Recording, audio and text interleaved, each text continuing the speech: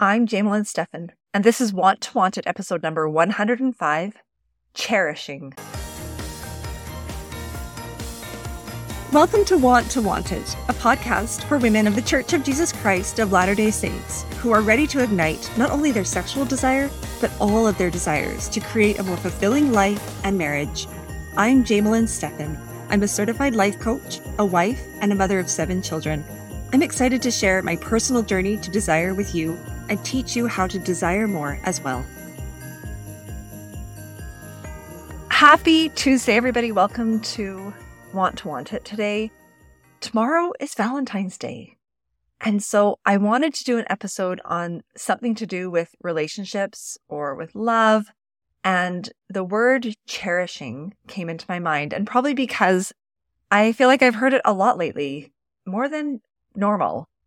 And it has been something I wonder if I'm good at. And if I'm really honest with myself, it's something I need to do some work on.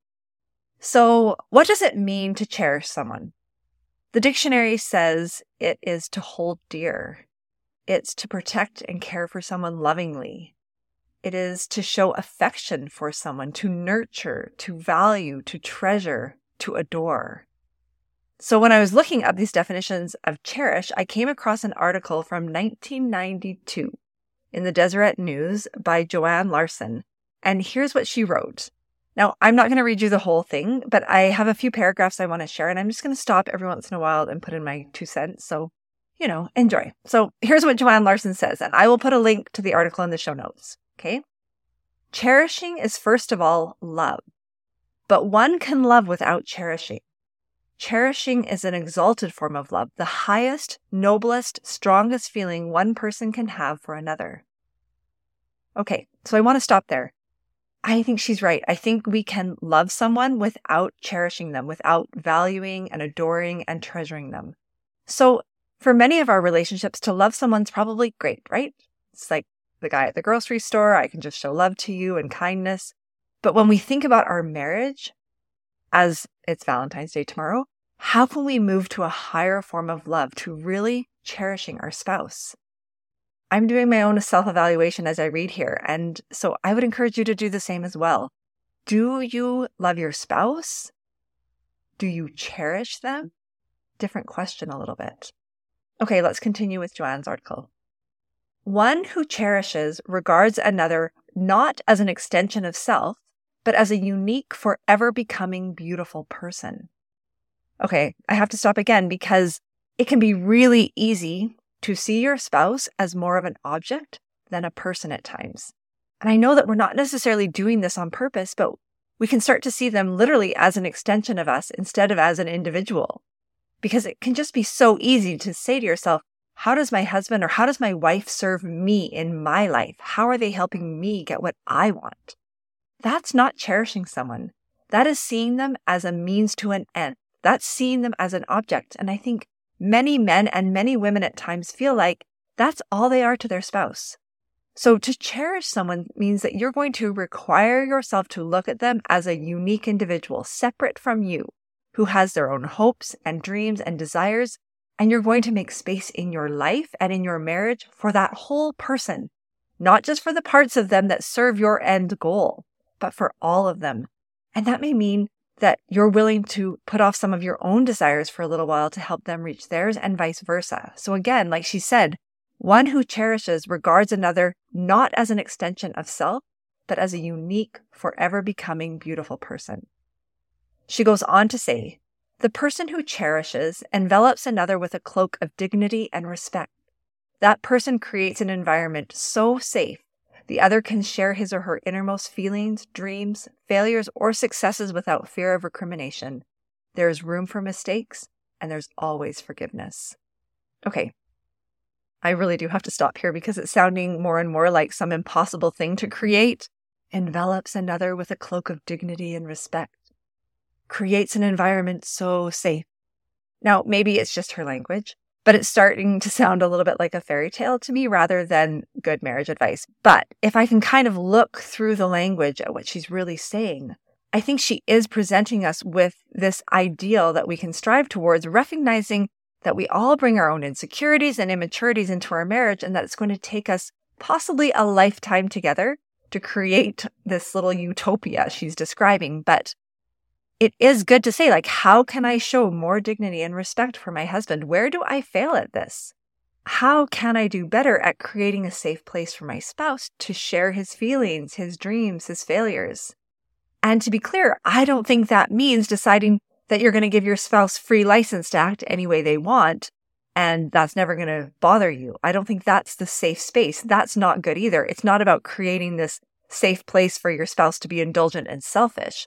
It's about creating a place where you're willing to have calm, honest conversations where you're willing to take responsibility for where you fall short, right? Conversations where you're willing to seek first to understand, and conversations where you're willing to share what you need to share until you feel understood. And I also agree that we need more practice, many of us at least, to make space for mistakes and to be quicker to forgive. So I agree with what she says in that I think it's an ideal to work towards, but I don't think we need to beat ourselves up if we aren't there already. As you require better behavior from yourself and practice, you will get better at showing respect, being forgiving, and creating a safe place for your spouse to share their real life with you. Joanne Larson goes on to say, the person who cherishes is not demanding. Neither does she keep score. Okay, it gets so easy, like I said before, to see your spouse as an object, as how do you serve my life, instead of as an individual. And so we can become very demanding of them. I think about this when I think about my clients that I coach around their sexual relationships. Many women especially feel like their husbands are demanding about sex, and it's such a turnoff. They don't feel cherished, they feel used. And I know that there are men out there who feel like they're nothing but a bank machine for their wives. Or you have couples who are constantly keeping score of who's done more for the other person. This kind of stuff kills intimacy and love. So like Joanne says, if you want to cherish someone, don't be demanding and stop keeping score. Okay, continuing on. The one who cherishes has the desire to connect with the other, to experience that person's deepest inner self, and to share, in return, his own. Okay, we've kind of touched on this already, but what she's really describing here is intimacy. When we cherish someone, we want to connect with them. We want to experience that person's inner self, and we want to share our inner self with them. And that is what intimacy, it's being willing to show yourself and to see someone as they really are and to love them. We may not like everything we see. That's okay. Intimacy isn't about saying, and it's all okay. It's just about, I want to see it, and I want you to see me, and I'm willing to put it out there, and I'm willing to do work where I need to do work. Joanne continues, to develop one's capacity to cherish, a person must reach inside to find the vulnerable self and to express that self in soft, nurturing, and appealing ways. Cherishing requires giving up the toughness, harshness, and impatience that often comes from prioritizing everything above the people in one's life. So I want to stop there again because certainly we have other responsibilities in our lives besides cherishing our spouse all day, every day. But maybe we need to look at those things that can feel so pressing and feel like priorities and see if we are using them as a way to cherish our spouse or as a way to distance ourselves from them. Does that make sense? A man or a woman who goes out every day to work, to support and provide for their family, I believe that is an act of cherishing.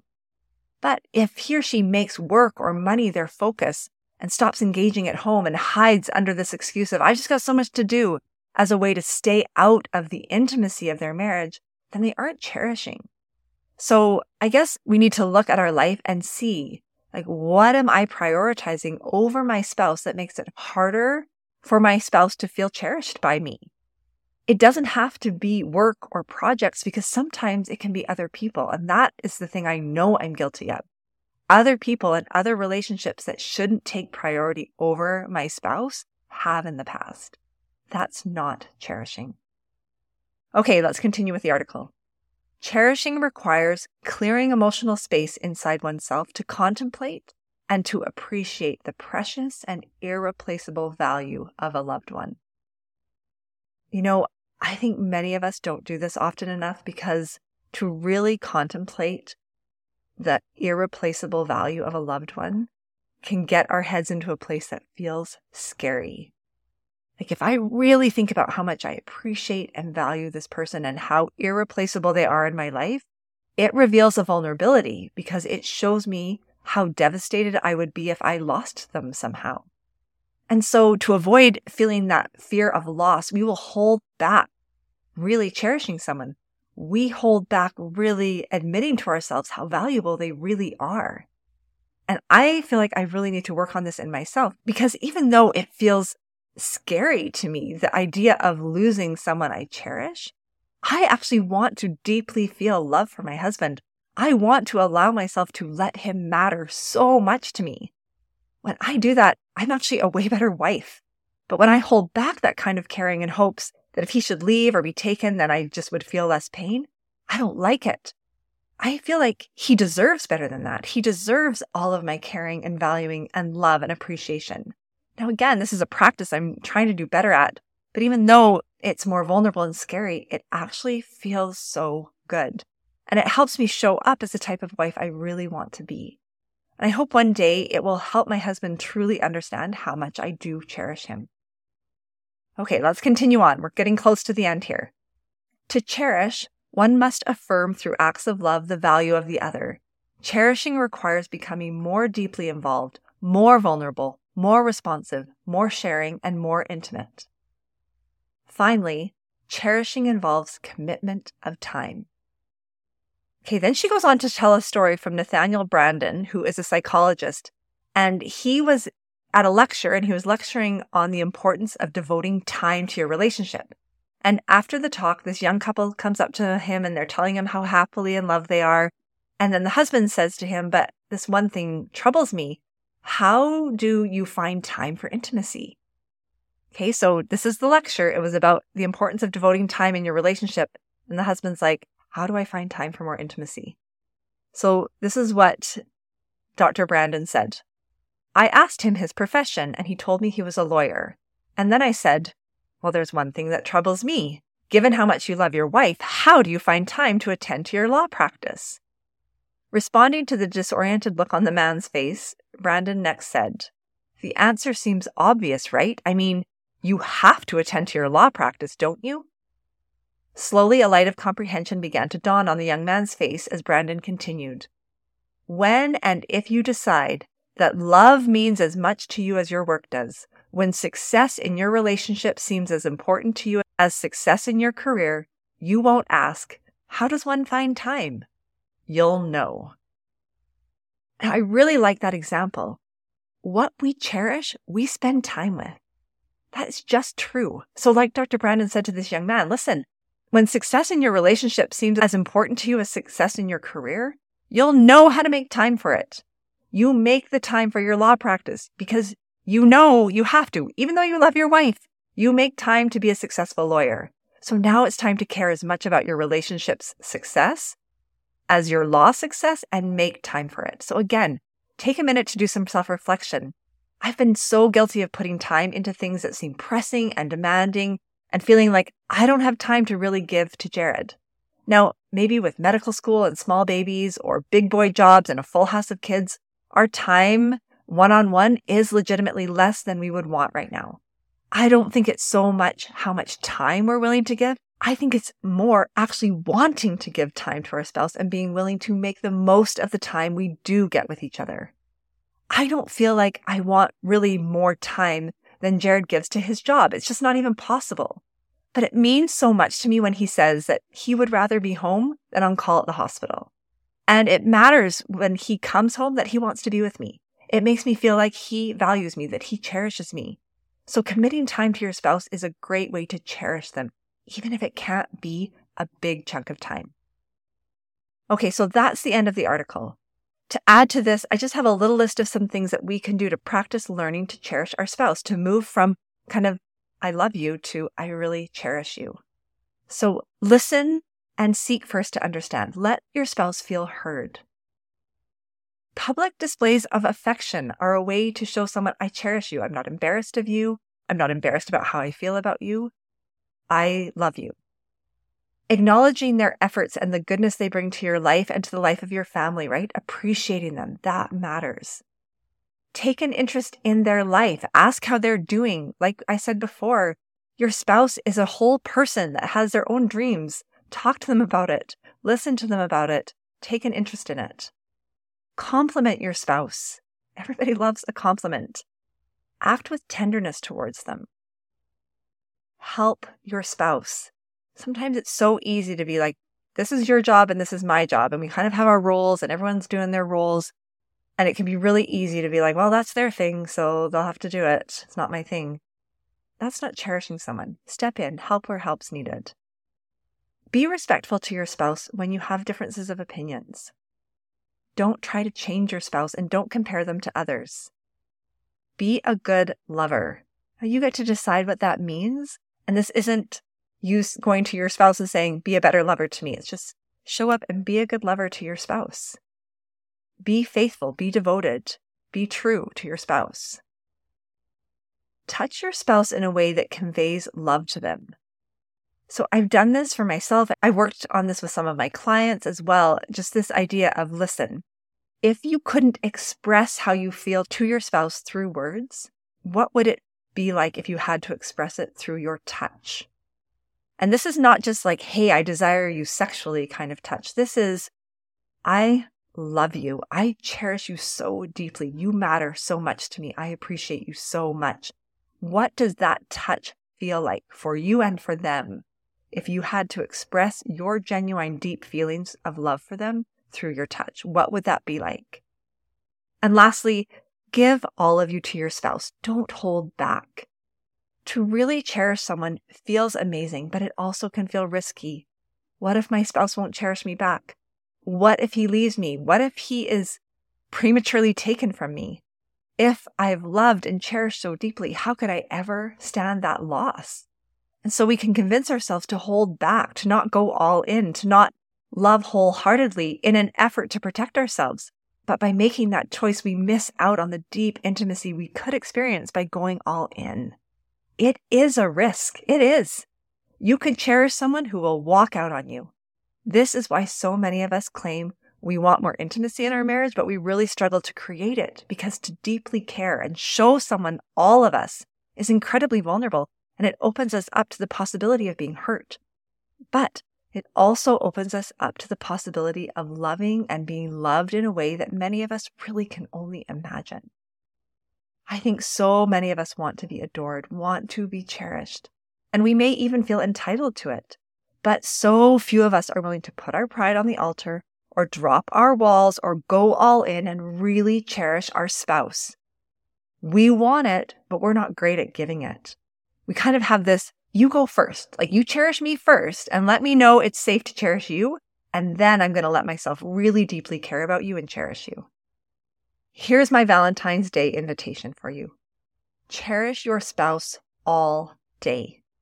Even if you don't know exactly how cherishing feels, or even if it feels maybe too vulnerable and uncomfortable, I promise there is no gift you could give that would mean more to your spouse than experiencing you cherishing them. Happy Valentine's Day, everyone. I will talk to you next week. Bye. Thanks for listening today. If you like what you hear on the podcast and you'd like to learn more, feel free to head over to my website, jamelinstephancoaching.com, or find me on Instagram or Facebook at Jamelin Stephan Coaching.